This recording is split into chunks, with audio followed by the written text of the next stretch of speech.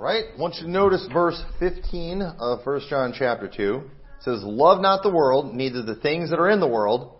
If any man love the world, the love of the Father is not in him.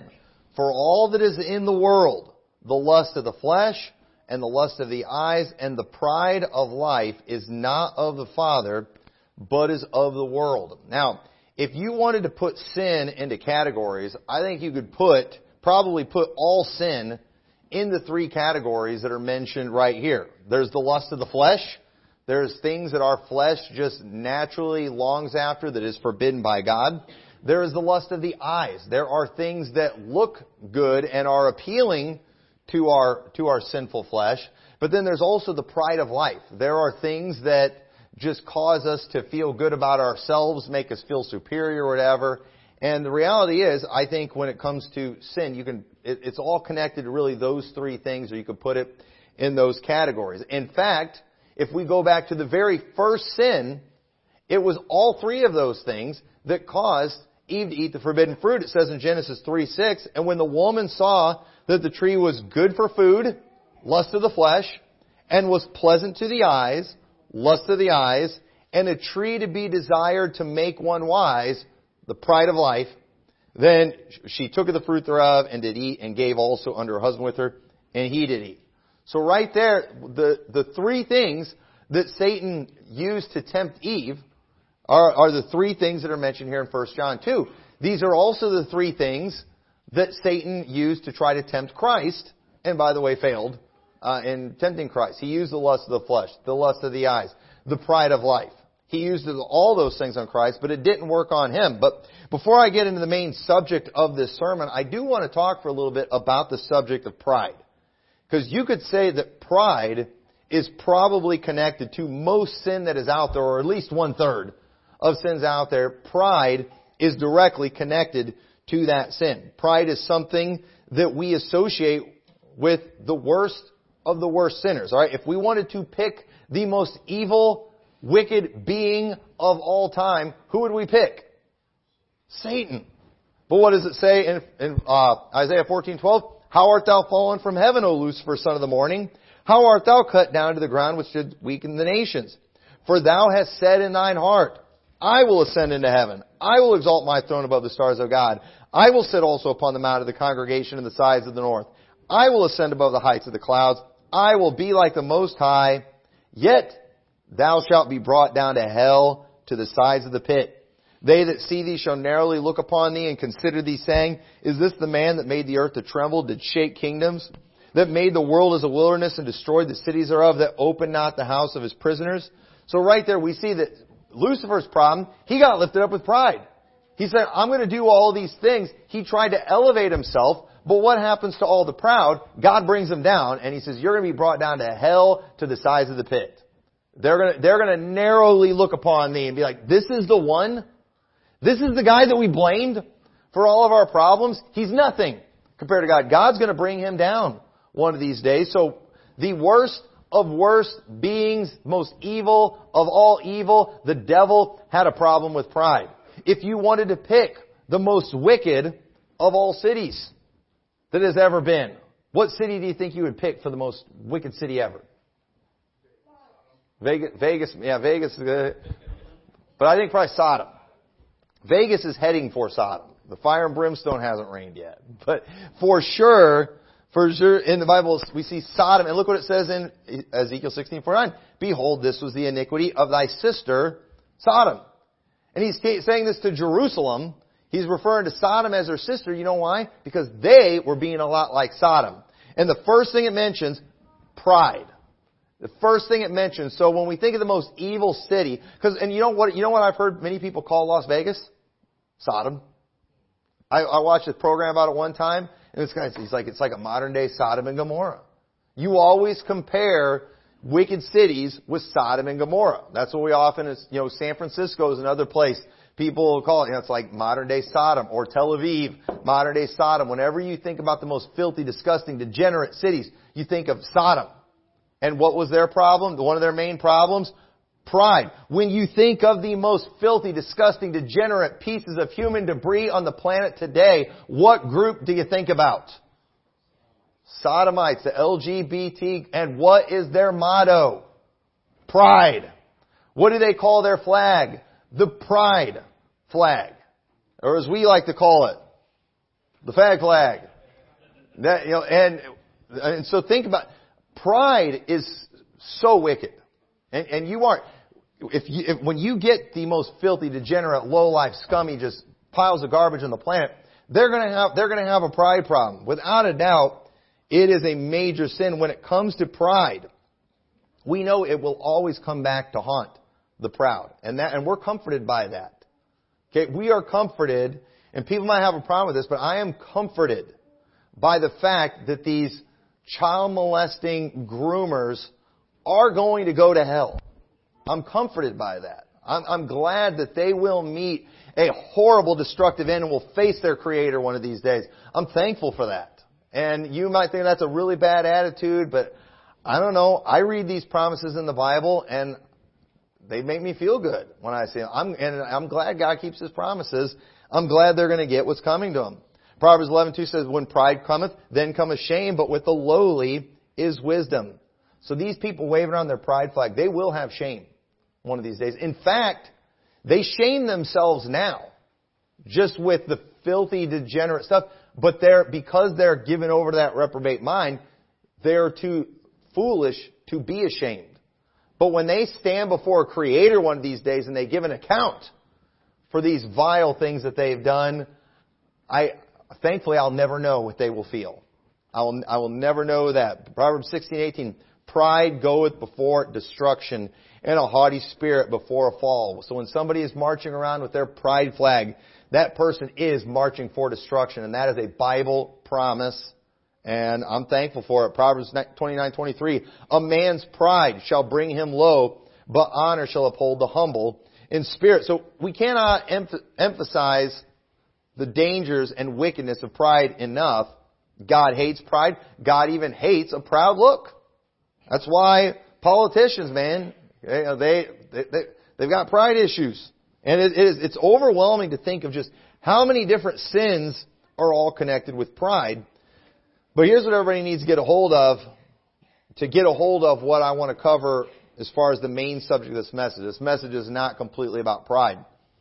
While we have talked a lot about just how bad pride is, there is not one of us in here that does not struggle with the sin of pride. Right, let's just all get a hold of that right now. Often, because there are certain sins we associate with the reprobates and the sodomites and things like that, we sometimes think we're immune from some things and exempt from some things. But at the end of the day, pride is connected to almost everything, and all of us are. Listen, I hope that, pride is something that everybody, including saved people, deals with. Otherwise, I'm not saved. Because pride is something that is a temptation for everyone. It's something that we all have to work on. We all have to get over.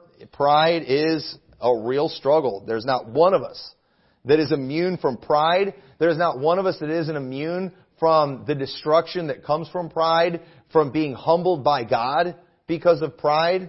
Not one of us in here is exempt from that. So just because you're saved does not mean you cannot be ruined by pride. Just because I am saved, just because I've got the right gospel and I've got good doctrine doesn't mean that if I don't get lifted up with pride, God can't shame me and just end my ministry and ruin my reputation. Without a doubt, if I get lifted up with pride, that for sure can happen. And so this is where I want to go with this message, though, because something I have noticed that is very common in our modern society, in our culture, where we have psychiatrists and psychologists giving everyone a diagnosis, creating new disabilities for everybody. They're always coming up with fancy labels and diagnoses for people, and then we'll attach a label to them like they have a disease. When in reality, these people are just committing sin. It's actually a sin problem. That's what's really going on. Okay, now I'm not saying there's no such thing as people that have legitimate disorders and things like that, but at the end of the day, a lot of stuff people are bringing up it's just called sin. Okay, it's called sin. And so in our modern psychological world, everybody's wanting to attach a label on these people. Oh, they've got, narcissism is the big one. I don't even remember hearing that word used that often 10 or 20 years ago, but now it's used all the time. And I've got some theories on that I'll probably get into. But either way, it's just like, okay, but is it because that they have a mental disorder and that's why they're a narcissist? Or is it because they are a sinner and they are getting lifted up with pride? Is that why they're being narcissistic? I think, personally, it's just a sin problem. And the problem with creating a label is often we put these labels on people like they can't be helped. And so then you have some woman, she watches a YouTube video of some lady and is like, is your husband a narcissist? Well, the thing is, and then women will see this like, oh man, my husband displayed narcissistic, whatever. But it's just like, I think the problem is your husband is a sinner, and sometimes sinners sin, and as a result, they display, and again, and narcissism, all the things associated with that, it's just pride. That's what it is. That's what the Bible calls pride. And nobody is immune from pride.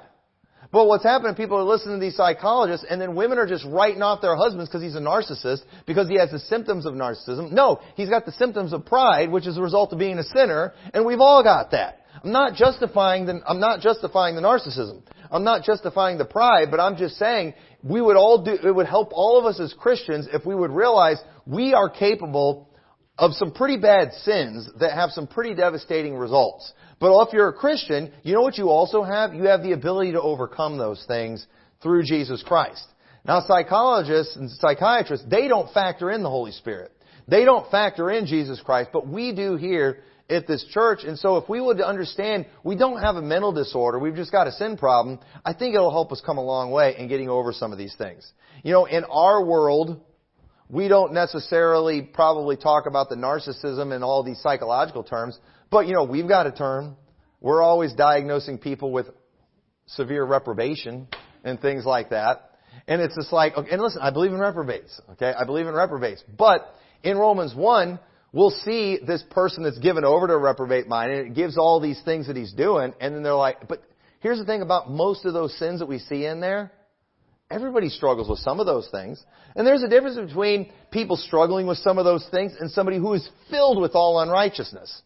But then it's like somebody will see somebody do one of those things. I think that person might be a reprobate. Wait, hang on. So you think that person's a reprobate because they debated somebody and it says full of debate? You saw that woman whispering and gossiping, and it says whispers, and so now you're just going to declare a reprobate.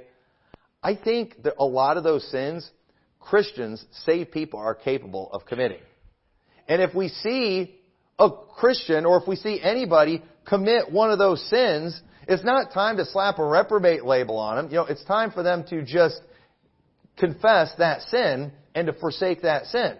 Any of us can do that. There's not one of us in here, male and female, that is not capable of getting caught up in gossip and being a whisperer and a backbiter and things like that. That's an easy thing to get caught up into, and a lot of people do, but because we're just like obsessed with reprobates, we're always just looking, and then as soon as somebody commits one of these sins that's listed in Romans 1, we want to find a way to stamp a reprobate label on them, and it's not right, it's not necessary, and it's not productive. It's not helpful. And so we see somebody commit a sin that's associated with the diagnosis. It causes us to put a stamp label on them in a way that's probably not completely fair, and we write people off when we shouldn't. And I think the narcissist one is a big one. That I see this happening a lot. Okay, and I want to read this to you. This is what Mayo Clinic says about narcissistic personality disorder. Okay, that sounds like I need medication for that. It sounds like, can you get disability for that? It's funny, and I'm getting ahead of myself here a little bit, but a lot of people are always accusing pastors of having narcissistic personality disorder. And then there's those out there saying how the pastorate, there's something broken about the eye of being the pastor because it's always, it encourages, or narcissists gravitate towards it. It's like, no, it doesn't. No. Being a pastor does not cause narcissists to want to gravitate towards it. It creates them. And it goes to that sermon I preached the other night. There's certain challenges that pastors deal with that it is very easy to respond in sinful ways. And pride is something that pastors are going to struggle with. It's a real challenge. I don't think it necessarily attracts people who struggle with pride, but I think just the situation that we get put in, some of the challenges and things that we have to do, it's something that any of us we're going to struggle with pride. And I'm getting ahead of myself a little bit, but it's like, no, I think it creates it. Because stressful, difficult challenges often create a sinful response. And it's not that we're narcissists. It's just that we're sinful, and sometimes we let our pride get the better of us. And when our pride gets the better of us, typically, you know what we're going to do? We're going to display narcissistic tendencies. But it's not a mental disorder. It's not a disease. I shouldn't get disability. I wonder if I could prove church drives people to narcissism, and that's a disability. Would I start getting disability now because what y'all did to me? I don't know. But anyway, I doubt that'll work. I doubt that'll work for me. But basically, this disorder, it's a mental health condition in which people have an unreasonably high sense of their own importance. They need and seek too much attention and want people to admire them. Why would a pastor want that? Well, because, pastors have the responsibility of making sure the ministry goes forward, the bills are paid and all that, and it kind of helps if people want to keep coming to church. So it kind of helps if people will listen to the stuff that you preach. You also, as a pastor, you don't want to have a church full of just, nut job, wicked sinners and all that, and so it would help if people listen to the stuff we preached. And sometimes the Holy Spirit doesn't get through to these people, so we try to help the Holy Spirit out and, probably cross some lines. So it's a sinful temptation. It's not a disorder. Okay? It's just sinful temptation is all it is. But people with this disorder may lack the ability to understand or care about the feelings of others. The Bible just calls this pride. That's all it is. It's being self-centered. All of us are capable of that. So, and what's funny about the narcissistic, this isn't even close to the original definition, which is actually pretty perverted. But I'm not going to talk about that. But the more modern term, it's been around for a while, but it's been used a lot in the last 10 or 20 years. And I personally think the reason narcissism is so common today, I think because of social media. Social media has created, I think the platform of a pastor sometimes creates a prideful situation. I'm going to show you Bible on this here in a little bit too. But now everyone has that. So guess what? We're all narcissists now. We're all, and what it is, we're all struggling with pride. These new tools that are available, it's just like an atomic bomb has made man capable of so much more murder, even though man's just as evil, but we have new tools that can enhance that. Social media has enhanced pride that we all have, and it's caused a lot of problems. But the term narcissism, it comes from the Roman poet Ovid Metamorphosis, written in the year 8 CE, or AD. Book 3 of the poem tells a mythical story of a handsome young man, Narcissus, who spurns the advances of many potential lovers. When Narcissus rejects the nymph Echo, who is cursed only to echo sounds that others made, the gods punish Narcissus by making him fall in love with his own reflection in a pool of water. When Narcissus discovers that the object of his love cannot love him back, he slowly pines away and dies. And I just think that's interesting. He falls in love with his own reflection. He falls in love with himself. Back in the year AAD, it was probably a lot harder to see yourself. Mirrors probably weren't real common. He sees himself in a reflection of water. But now, we see ourselves all the time. And you know how many, too, a lot of guys get frustrated by this, too, because it's like, every guy wants the pretty girl. But it's like, a lot of the pretty girls, they're all turning into these Instagram girls. And you know what they all have in common? They don't seem like they even want to get married. You know why? Because they have fallen in love with themselves. And it is a very empty life. I mean, folks, I believe social media has, in fact, just helped enhance this narcissistic thing in a big way. And in reality, it's just a pride thing. But these tools have enabled us to destroy ourselves with pride in a big way. And I think that's why it's so common. But again, it's not a mental disorder. It's not a disease that we're all catching. It's a sin problem. It's just a sin problem is what it is. And it's one that saved people are capable of falling into. It's one that saved people are capable of being destroyed by. But we like these labels because the labels, it helps us make sense of everything around us. And we want to understand people's behavior. And so it does. It just makes it easy. Oh yeah, my husband's a narcissist. Oh yeah, this person's just a reprobate. It makes it easier for us, but the reality is, it's not that simple. I think it's wrong. I don't think it helps when we just stamp a label on somebody trying to declare someone a narcissist or even not a narcissist, because if you're like, well, you know what? I went to a psychiatrist and they told me I am not a narcissist. Okay, but you're still a sinner and you can still struggle with pride and turn into one. Pride can still get you. You can get lifted up with pride because you're not a narcissist. Because you passed the test, whatever they did. But it's a sin problem.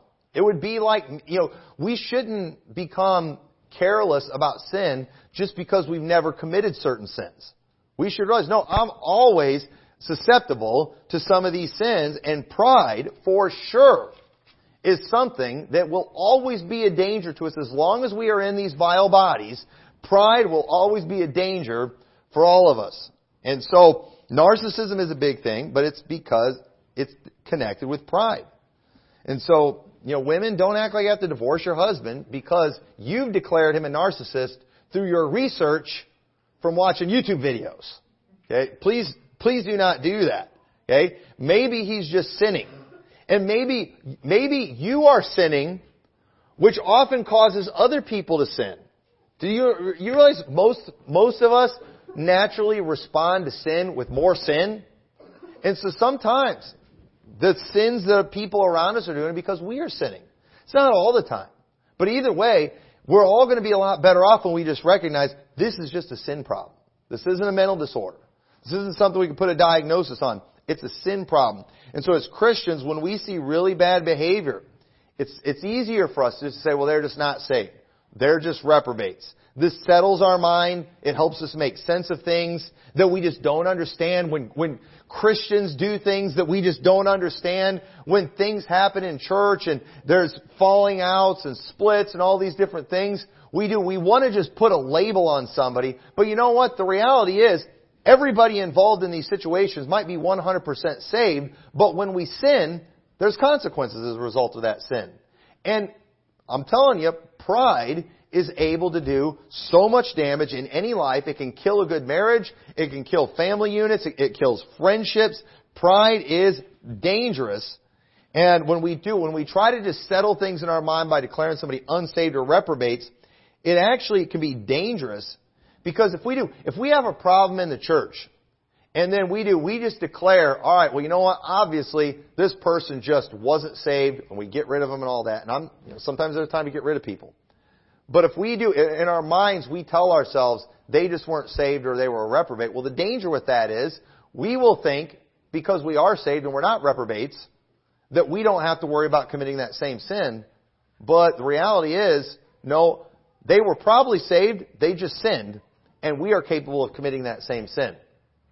And when we realize things are a sin problem, it's going to help a lot. And I want us to look at some examples of some things in the Bible. Turn over to Matthew chapter 7. Matthew chapter 7, notice what it says here in verse 20. And he said, that which cometh out of the man, that defileth the man. For from within, out of the heart of men, proceed evil thoughts, adulteries, fornications, murders, thefts, covetousness, wickedness, deceit, lasciviousness, an evil eye, blasphemy, pride, foolishness. All these evil things come from within and defile the man. So every one of these things that he mentions is in the heart of all of us. You know why? Because the heart is deceitful above all things and desperately wicked. Who can know it? It will do all of us a lot of good to realize every one of the things that he mentioned in there, even if you've never been a thief, even if you've never stolen anything, even if you've never fornicated or something, it is within your heart. There's a reason man does these things. There is a reason every culture struggles with these sins. It's because we are all made out of the same flesh. We all have these things within our heart, within our flesh. And when we do these things, They, of course, they defile us. They cause problems. They cause hardships in our life.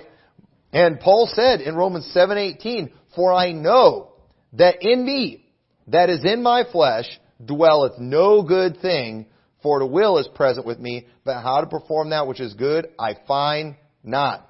And so when people sin, it's not as simple as them just having disorder.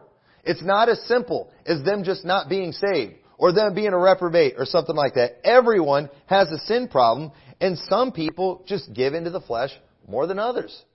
But every time you see major sin go on, I'm telling you, it is dangerous when we just try to put people in a category. It's bad for us. It's bad for you as an individual. Every time you put somebody in a category, what you're doing is you're saying, I'm not in that category, and you're missing the point that, you could probably fall into that same thing. And that is a dangerous thing to do. And, and we do. There are sins we're all scared of doing because we understand, I don't want to murder anybody. But you know what? There's times people murder people and I can understand why they murdered somebody. But I don't agree with it. It was wrong. I know a pastor that, he went and, his wife was cheating on him and he went and found the guy and shot him. I personally don't think that's the way to handle it. I'm not super mad, but at the guy, but that's wrong. I don't want to do that. But I could see how something like that could come from my heart too. And so I'm not going to look at, so it would, when I see some sins, okay, so for example, alright, has any husbands in here, have you ever gotten chewed out by your wife because of some other man's sin? Or am I the only one that ever happens to? Where it's like, my wife will hear about something terrible that some other guy did and she'll smack me or something. And it's just like, I didn't do it. I mean, there have been many times my wife has just gotten furious at me because of what somebody else has done. And I've told the story about the one missionary that came through here that had that young lady, and later he killed his wife and all that. I got in so much trouble after that guy brought that young lady to church. I didn't do it. My wife saw him wink at her. I got chewed out for that. And again, anybody else wives do that kind of thing, or is that just my wife just weird? Okay, now here's what's going on. Okay, my wife just understands that, I'm sinful too. And so whenever they hear about another guy doing something, it scares them that might happen with their husband. Because they know you're not a saint. They know you're not perfect either. And so the thing is, it's easy for us, we would all find comfort if we, and obviously I think our wives would know better, but I could say, well, you don't understand, that guy wasn't saved. And I'm saved, so you don't have anything to worry about. That's what we want to do to comfort ourselves. That would never happen. In fact, one of the things I'm noticing too, I don't want to get sidetracked here. Whenever we ask people if you could ever lose your salvation, you know what I've picked up on a few times? A lot of people who say they don't believe they could ever lose their salvation, think I never would lose my salvation. I'm finding out when you talk to some people, that's what they think by that. Is they're thinking, no, I would never do any of the sins to cause me to lose my salvation. That is first off, that's theologically wrong. Okay? And that too, that shows a great deal of pride when people think that way. But in fact, I recently had somebody, at first they answered it right, but the way they said it, and then I kind of asked them clarifying questions. I was like, no, these people don't think they would ever commit a sin bad enough to cause them. Even though they think it's possible, they think some people could lose their salvation, but they would never lose their salvation. So I almost think we need to ask the question, do you believe that anyone who is saved could ever lose their salvation? Because if you ask these people, do you think you lose salvation? Absolutely not. I'm going to endure to the end. That's what they think. I've had that more than once recently, so I'm trying to make sure I clarify that question a little bit better, so I can really find out what these people's hearts are. But that is dangerous when we try to comfort ourselves by putting a label on somebody, because then we think we're protected. We are not protected from these things. We are not exempt from these things. It's in the heart of all of us. We need to always remember when we see people sinning, that it could be us. 1 Corinthians 10:12, wherefore let him that standeth, or thinketh he standeth, take heed, lest he fall. There hath no temptation taken you, but such as is common to man. But God is faithful, who will not suffer you to be tempted above that ye are able, but will with the temptation also make a way to escape, that ye may be able to bear it. So understand, when we put these labels on people, if we go with modern psychology, well, if you've got the label, you can't help it. But that's not what the Bible teaches. The Bible teaches, take heed lest ye fall. This could be you, but the Bible also teaches it doesn't have to be you. It doesn't have to be you. God will make a way to escape. You don't have to commit these sins. So what we just see there in 1 Corinthians 10 is completely opposite of what the world's teaching. And we need to understand we're capable, but we don't have to. And so all these psychological terms, it's like they're security blankets. When we see people sin in our minds, we want to tell ourselves we are protected, and those people must just have a disorder. They got a lack of salvation disorder. They got a reprobate mind disorder. But listen, in our attitude, look at us. We clearly don't have the disorder. We're safe. No, you're not. Listen, just like you can't separate pride from narcissism, you can't separate pride from your flesh. You can't do it. It's a struggle. If you want to look at a group that struggles with narcissism too, more than anybody, again, the pastors. Pastors struggle with it. And you know what? It's always been a hazard with a job. That's why in the qualifications of a bishop, in 1 Timothy 3, what does it say? Not a novice, lest being lifted up with pride, he fall into the condemnation of the devil. And I'm telling you, I have seen this many times where people are dealing with messes in their churches with pastors displaying wicked behavior. And then everybody's like, he must not be saved, he must be a false prophet, he must be a narcissist, he must have this. Everybody's trying to figure out a way to figure out what's going on. Here's the problem. Maybe he was just a novice.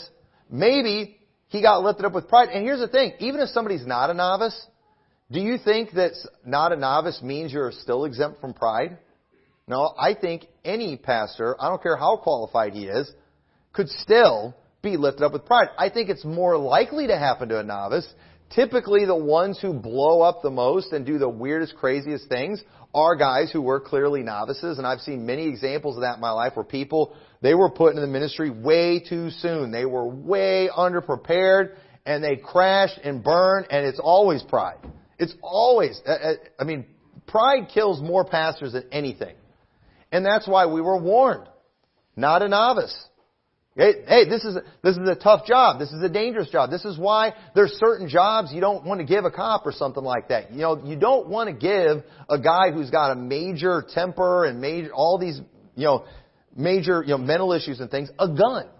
He can do too much. If you give him a gun and a badge, that's too much power for some people to handle. And so, the same thing too, a pastor, there's certain authority and potential for harm that can be done there, and you don't just want to hand it to anybody. Not a novice, because with the challenges and the battles that come with pastoring, it is very easy to sin. And sometimes you got people, they're trying to figure out what's going on in their churches, and they're thinking, you must not be saved. No, maybe it's probably just a sin problem. He is displaying pride in this situation. And here's a kicker too. Okay? There's a good chance that when a pastor is struggling with pride, he's responding to sin from the congregation with more sin. You know how easy that is to do? That's real easy. And so what often happens is you'll have a sinful congregation sinning against the pastor sins back, and then everybody think, well, look at what this pastor did. And it was wrong. Listen, you never help the situation by adding more sin.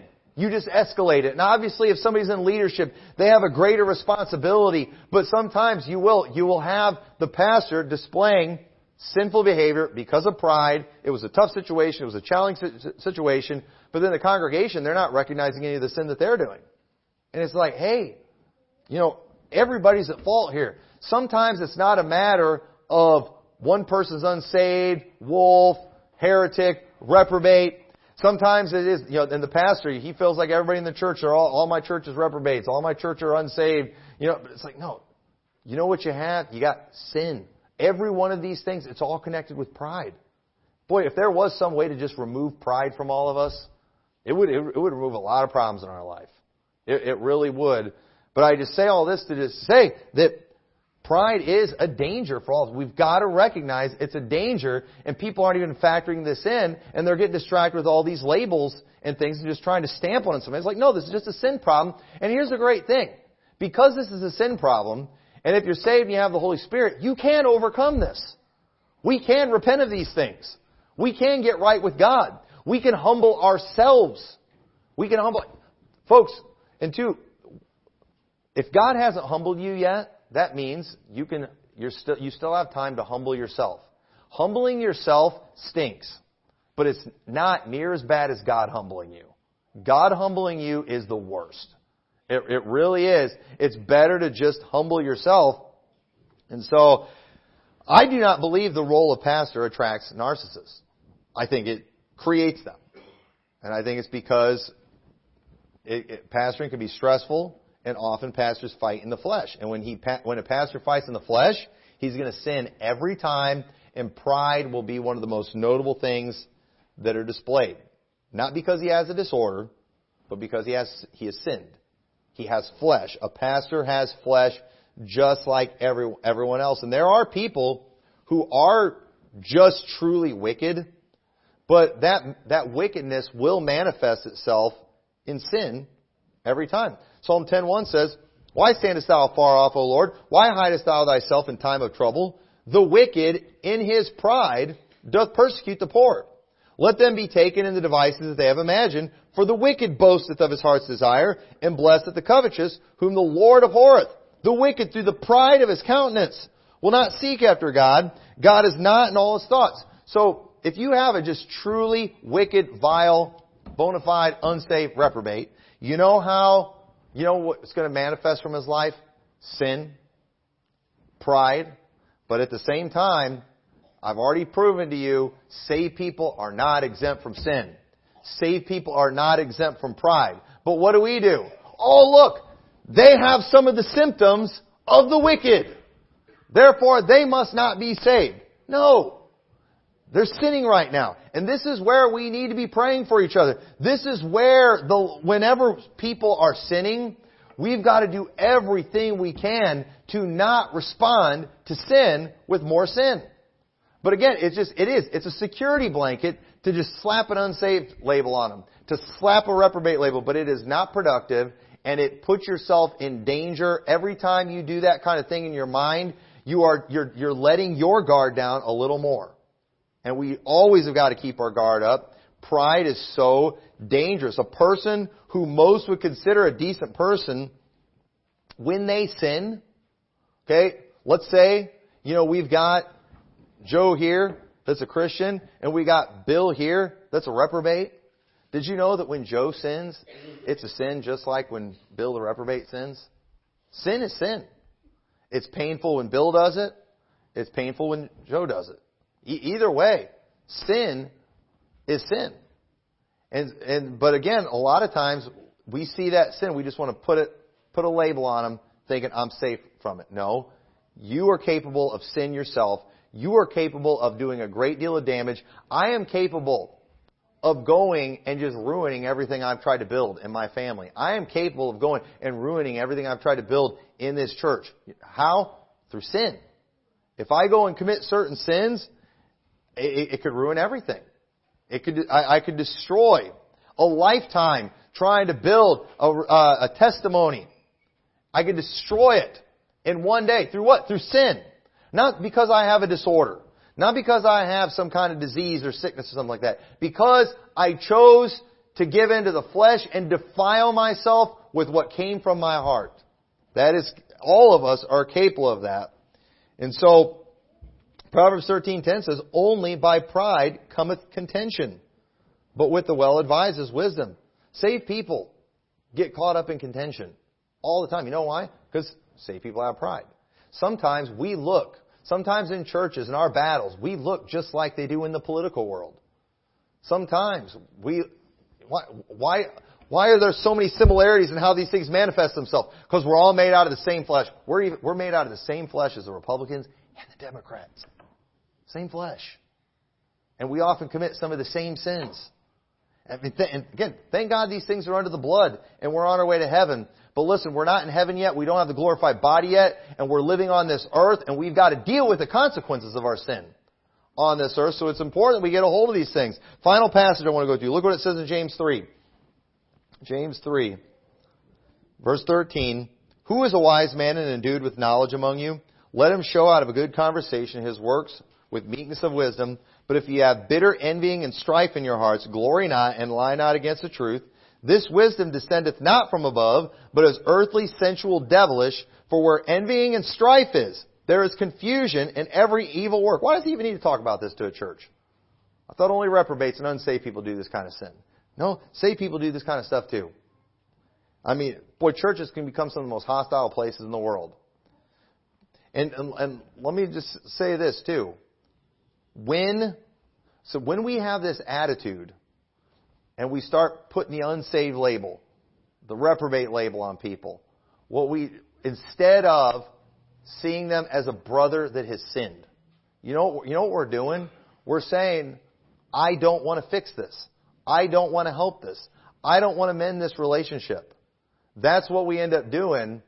And we're supposed to be restoring people. We're supposed to be forbearing one another. We're supposed to be forgiving one another. But it's just easier to just cast people out with one of these labels. But that's not what we've been called to do. And if we would all recognize when we see somebody committing sin or some kind of wickedness, if we would have that understanding, I could do this type of thing myself, we will start looking at them as a brother that is to be restored rather than some enemy infiltrator that is to be cast out and never seen again.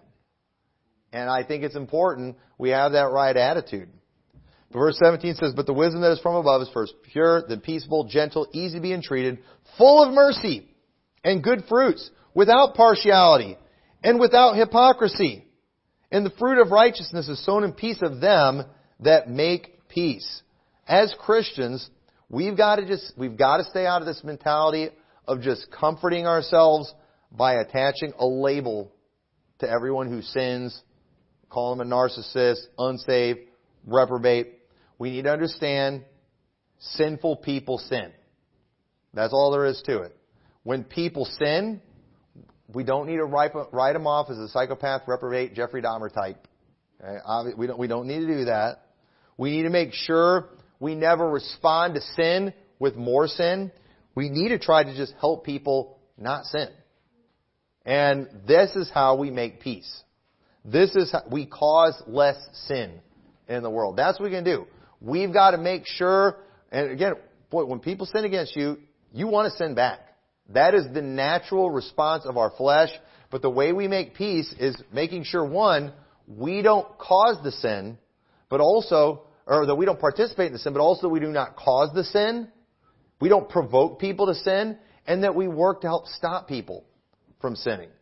And so, when you start having a problem with somebody, especially somebody too that you're just kind of stuck with. Nobody's done this here. But, it's like if you're having a problem with your spouse, don't come convince me they're a reprobate. I think they probably have a sin problem. We need to work on the sin problem.